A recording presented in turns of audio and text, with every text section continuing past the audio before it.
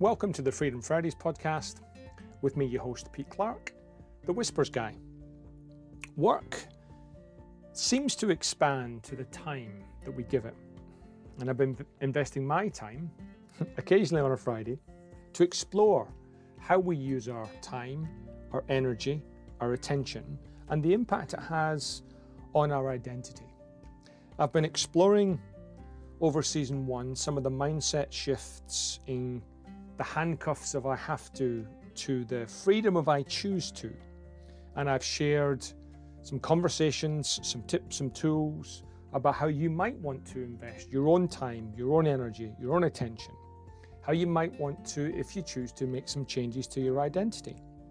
How you might have freedom from I have to and design a life around I choose to. If that's of interest to you, then this is the podcast for you. Welcome to this week's Freedom Fridays podcast with your host, me, Pete Clark, the Whispers guy. This is my final podcast for 2023. And I thought this week, as a review and recap of the year, I would talk about a whisper from each of the guests that I've interviewed over the year and share with you 3 of the whispers that have struck me most prominently this year. It's been a wild and crazy year and a precious life. And so as we come to the end of the calendar year, certainly, with many things done, many things not done, many things said, many things unsaid, it's a time for reflection, and certainly doing my level best to heed my own advice, which is to recover and refresh before thinking about anything for next year. So this is one of my final engagements for the year. I'm sitting parked in an empty car park in one of my most common solitude places, the front seat of my car, recording this as a last way of reflecting and saying thank you to everyone that's listened, to everyone that's been taken by something I've said, a question I've asked, and a particular thanks on the podcast to all of the guests that have made their selves open to and vulnerable to some of the questions and some of the conversations that we've had in 2023. And so I've had a dozen guests this year, and way back in the beginning of the year I spoke to an old colleague of mine, Jim Steele, who had published a book this year called Unashamedly Superhuman, which is a brilliant book title. It's almost the essence of the book in the title, and it makes you want to pick it up and read into it. And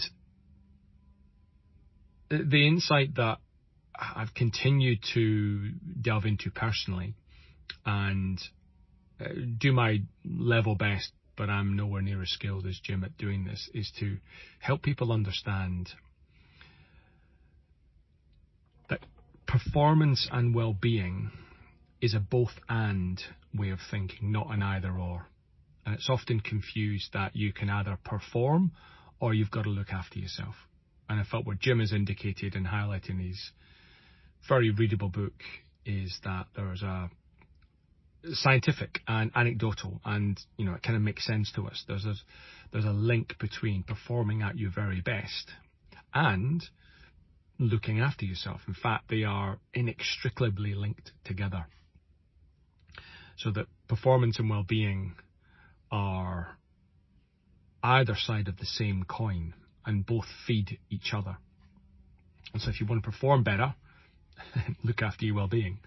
If you want to look after your well-being, perform better. And so it's this interesting build upon things. And it was a fascinating conversation with Jim. I've known Jim for over 20 years, and he's one of the best in the business at articulating something pretty complex and making it simple, pragmatic, and often very profound. So big thanks to Jim for that.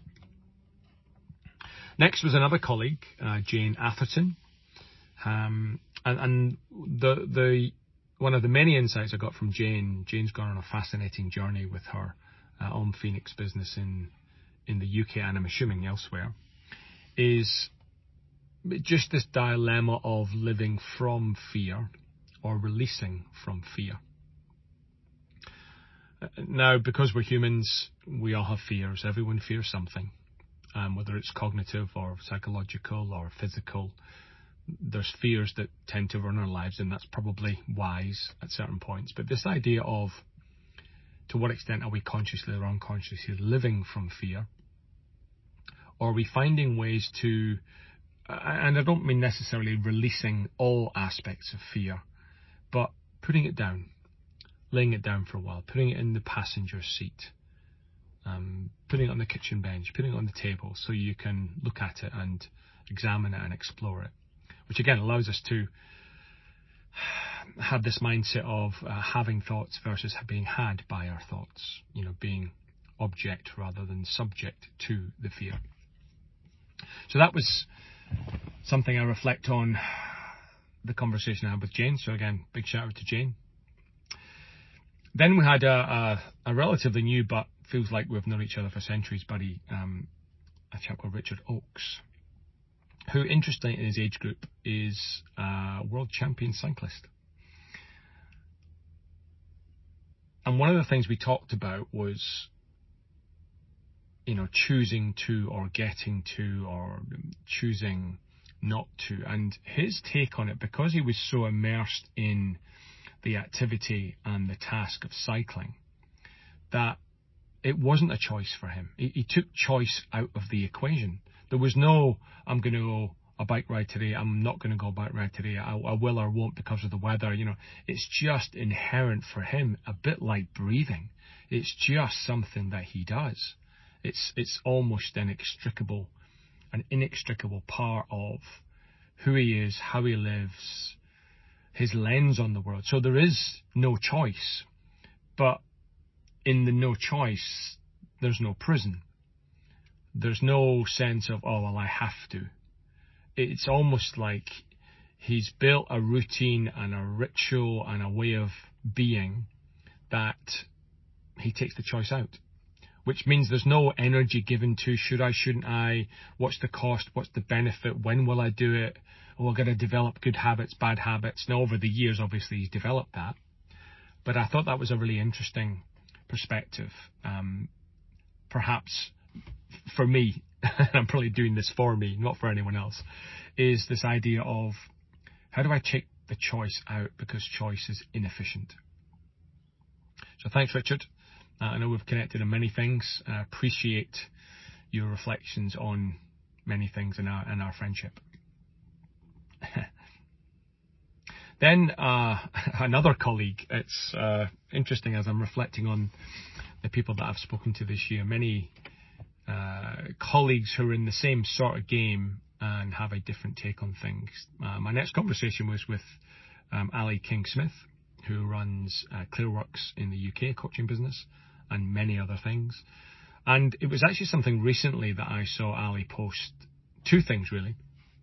I asked her if I could use this, and she granted me permission. Some of the workshops that I run around resilience and mindset, etc., was that being more puppy. That she took a picture of her dog relaxing, just doing nothing, not trying to be more or have more or get things done, but just being more puppy. And that speaks to this idea that you've got to recover first. You've got to recover and just refresh before you think about renewal. And so I love that idea about being more puppy. And the second thing was something she said recently. She got the opportunity to present at a conference. And just this question of, for us to ponder, are we trying to fit in or do we belong? And it really, my own reflections of what's going on in my life, my reflections on the work I do with teams, just this apparently juxtaposition and opposable ideas that I have to work hard, I have to do something, I have to be a certain way to fit in, Or do I inherently and inadvertently and unconsciously and unconditionally belong? And obviously you can extrapolate that into different levels and different formats. But I just thought it was a really neat question. To what extent am I putting energy to fit in versus belong? So again, to another colleague that I'm grateful to have around, to Ali Kingsmith. Thank you for the question. My next podcast was a new connection, a new colleague. I joined a networking group in Sydney this year called CUB, the Club of United Business. And the head of CUB in Sydney, a chap called Calvin Chilchick. We spoke about his experience and upbringing in coming to Australia as an immigrant. And the insight that I got from Calvin was, of the many moments in our life that happen, some become inadvertently pivotal. And for him, the pivotal moment was, coming to Australia when he was 14. And the reflection he had on that was to do the daunting stuff, to do the stuff that's scary, you never think you're going to make it, but just to do it anyway and find out on the way. So Calvin, thanks for that inspiration. Thanks for that thought about doing the daunting stuff. Now, halfway through the year, I spoke to Dr. Kirsty Goodwin for the second time, because I was so taken by a book that she'd written called about our digital addiction to our phones and technology. And it was, when I read her book, it was just so full of tips and tools and strategies and simple, oh my God, that's such an obvious thing I could be doing differently to be in a better space and have a better relationship with my, not just phone, but tech and screen anyway. And something that we talked about was this distinction between information overload and implementation underload. Meaning we are all exposed to so much constant noise about information this, information that, like this, dislike that. Here's a recipe for this, here's a quote for that. And the irony is not lost on me that I'm doing this on the very technology that I'm trying to avoid, as Kirsty and I spoke about. But this idea that we are just overloaded with information, we are biologically not set up to process all of the information that we're exposed to. And the irony is we have an implementation underload, meaning our ability to implement some of the things that we say we want to do is minimized. On many conference speeches that I do, I talk about inspiration is free, but application costs. It's very easy to get inspired. Just Google something on YouTube. The application is what makes the difference for you and your lives and your family and your friends and whatever's important to you. And that seems to be, we've given less attention to the implementation of, rather than the aggregation of and the collection of and the capture of all of this new information and knowledge. So a big shout out to Dr. Kirsty Goodwin, who's written so many things and given so many insights on our digital addiction and how to have a better relationship with our technology. Next was a new guest for me, Sharon Seivert, and we spoke about the work that she's doing with leaders and asking themselves different questions. So even if you were to ask, what's the right thing to do? What's the wrong thing to do? What's a bizarre thing to do?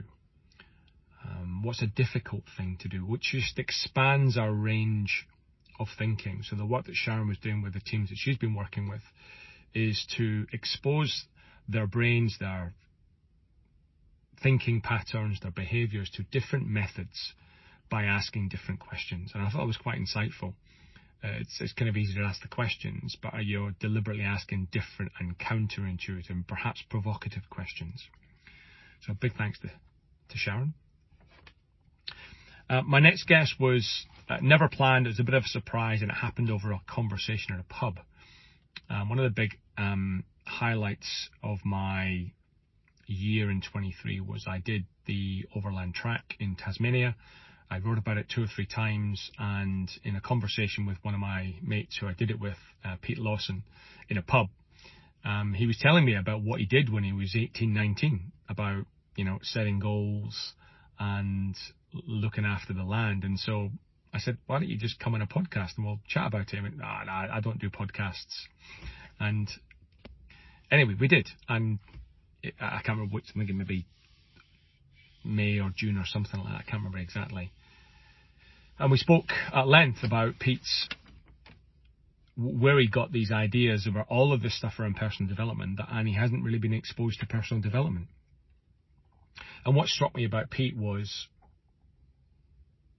without really any prompting, he hadn't read about this. It was more just an inherent feeling, because he, is a farmer and of the land, was his take on the long-term health of the land. And he was thinking in centuries, not necessarily seasons. So I'm not a farmer. I don't really know much about it, but I understand that you've got to turn the land and allow it to have different things doing on the land over a certain period of years. So you're thinking, this couple of years it's going to be grass, and next couple of years it's going to be for the cows. And forgive me if that's a completely ridiculous description of it. But what fascinated me about Pete's perspective was, he was thinking, what's this going to land be like in 200 years, in 400 years? And can I tend and till the land today and use it for today, so that it's still around and still viable and still useful in centuries' time, rather than just a season's time, which I thought was a really, not just honourable, but just long-term, really an example of playing the long-term view. So when you're thinking, are you thinking in days, weeks, months, seasons, or a lifetime?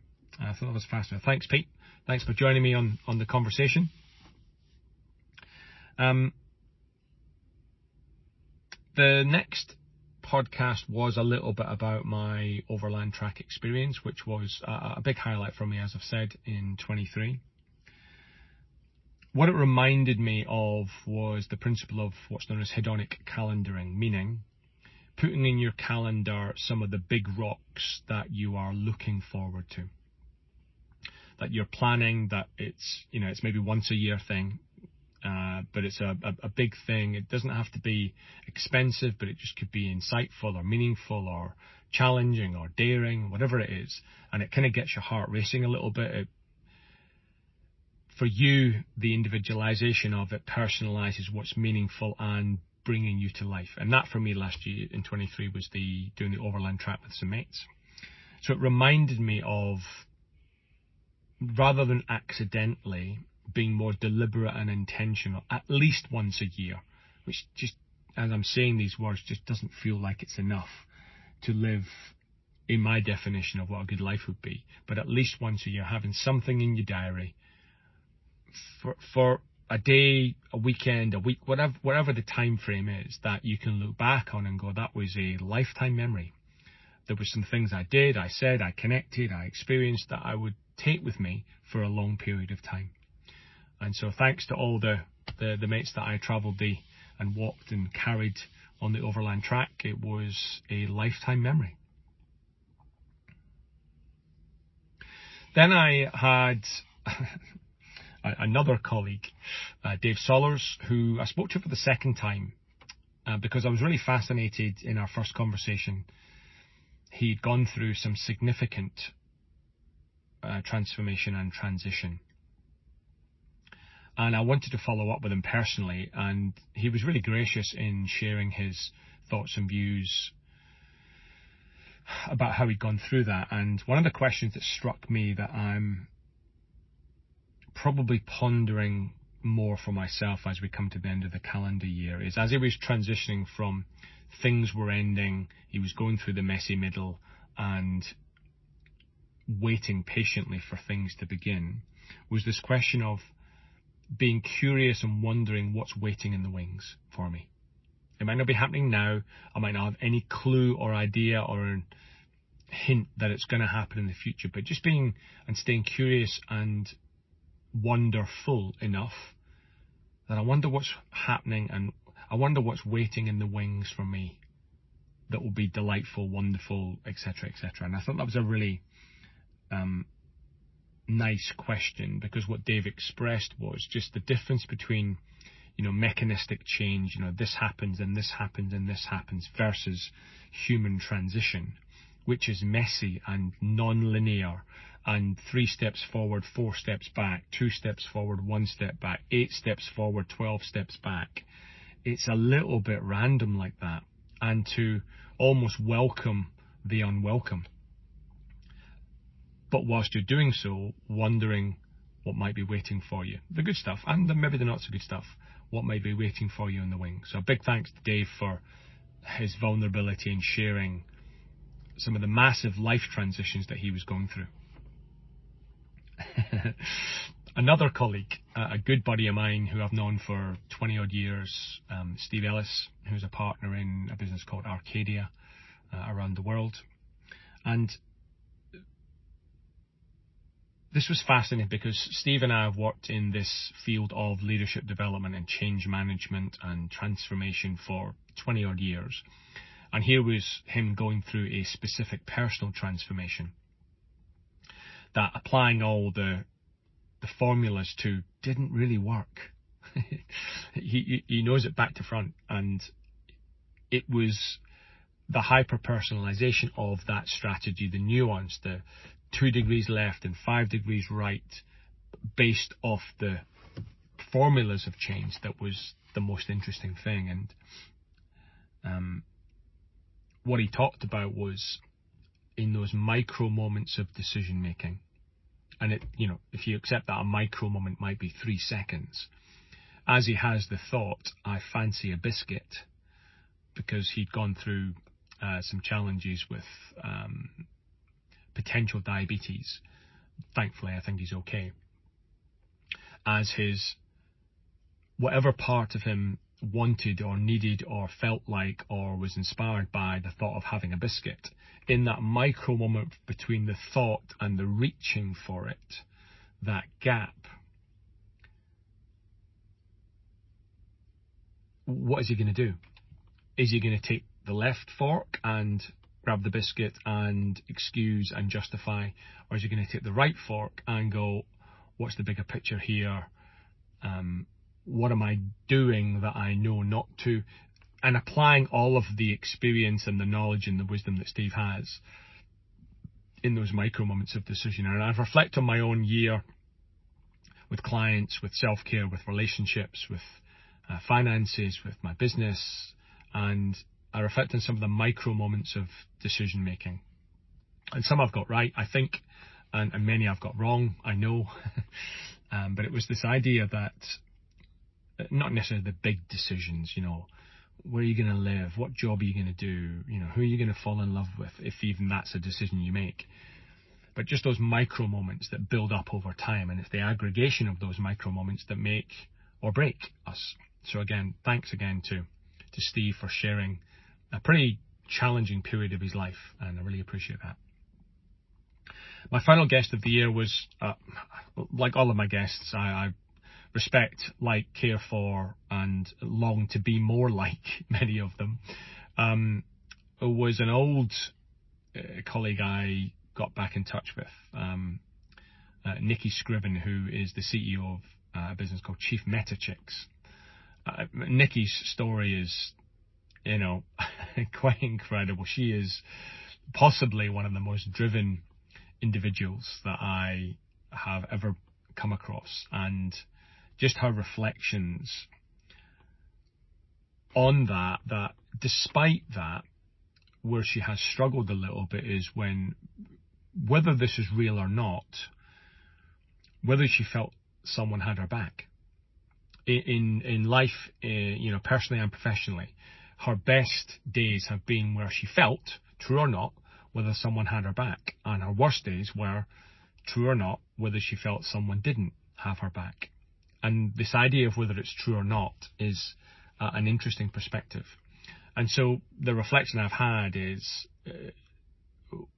who or what do I need to believe has my back for me to perform at my best? And where could I consciously communicate to someone that I care for that I've got their back so they can go about their day as best as they possibly can? And so we had to, Nikki and I talked for, I don't know, an hour or so at least, if not more. And we've had to split that into two separate podcasts. It's what happens when you immerse yourself in being present in the conversation. So a big thanks to Nikki, who was a fabulous final guest for the year. And so it's a big thank you to all of those guests who are inspiring people around the world, who are, doing their own daily work on themselves as, living and breathing role models. I'm really grateful for you showing up, turning up, and being willing to share a small glimpse into your head, heart, gut, and soul. And so as I bring a curtain down on 2023, there's the most prominent whispers that have been getting louder and louder for me this year have been these three ideas. The first idea is twofold. One is to create space. People say, I haven't got the time. Not true. You haven't got the space to allow you to do the things that you say you want to do. So let's not use the excuse, I haven't got the time. Some people make the time, and if you don't have the time, you're not making the time because you don't have the space, the head space, the physical space, the environmental space. And yet the challenge with creating space is the world is so busy with stuff that unless you fill that space with the important stuff for you, it gets filled for you. And I've found that with myself, that I've been able to create space, but unless I'm really diligent and disciplined and quite quick to fill it with the important stuff, self-care, connection, building rather than anything else, then it just gets filled for me. And so creating space is not quite enough. You have to fill it with the important stuff. And that's been this nagging voice inside my head for probably the last 6 months. I haven't really had much space, and I've just been going along, trying to navigate some of the challenges I've been facing and being more deliberate with my space creation and space filling. So I'm still navigating 24/7. I'm still navigating all the things that I'm doing, but I'm more likely to be doing more of, even if it's a morsel, even if it's just a teaspoon of the important stuff that gently drip feeds into my well-being cup. That's the first nagging thought that I've had this year. The second one is a little bit of a glib take on when you're asked, are you busy? And everyone goes, yeah, I'm really busy. And it's more of a bit of a provocation in those that ask, but it's a prompt and a reminder for me when asked, are you busy? To just try and drop my ego response to that and go, well, if I say no, I'm failing. If I say yes, well, I'm competing. Is to make a comment on whether I'm making progress or not. Now, even if in the kind of, I guess, the normality of a conversation, someone says, how you doing, Peter? Are things busy? Are you going well? And I say, yes, I'm making progress. Whether that's true or not, it's a real reminder and prompt that if I'm not making progress, at least in some way, slowly, informally, not in a non-linear way, then what am I doing? What am I doing with my relationships, with my life, with my business, with all the things that are important to me, if I'm not trying to make one step of progress in the busyness of what's going on? And so it's not kind of dismissing, you can just chill out and think about unicorns and rainbows. But to what extent are you actually making progress step by step on the things that are really important to you?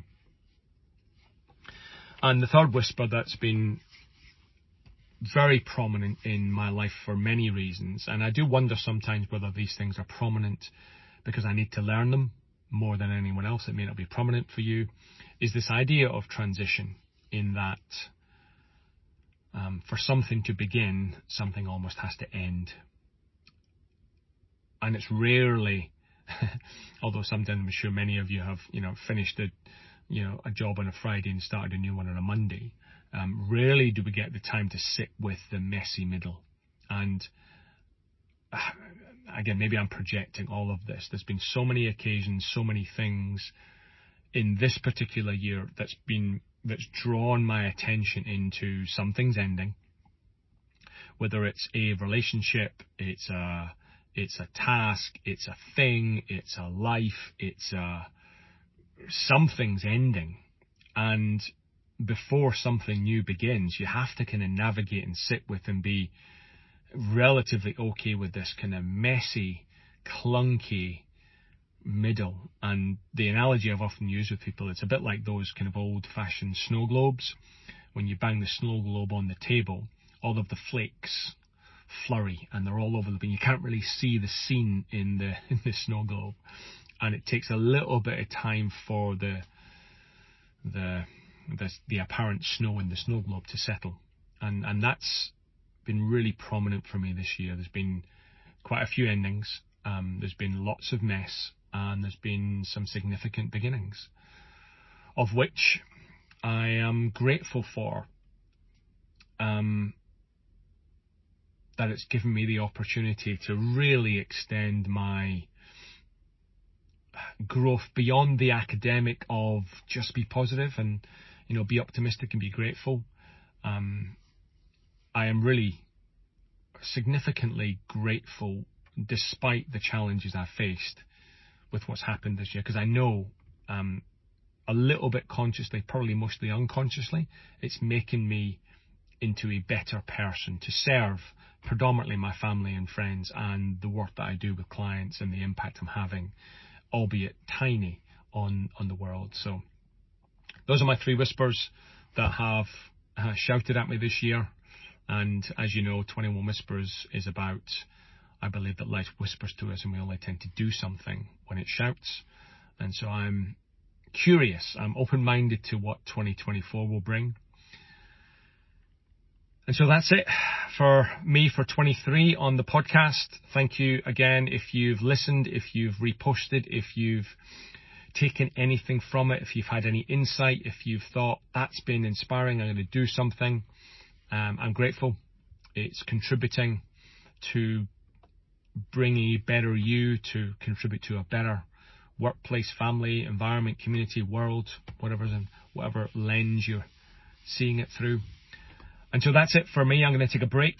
Some would say well earned. I'm maybe not so sure, but I'm going to take a break and I will be back probably sometime early 24, probably not January. As many of you know, I live in Australia, so January tends to be a holiday season.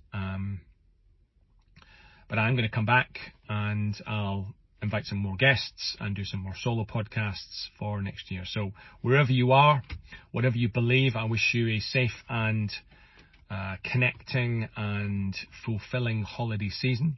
And I'll see you in 24.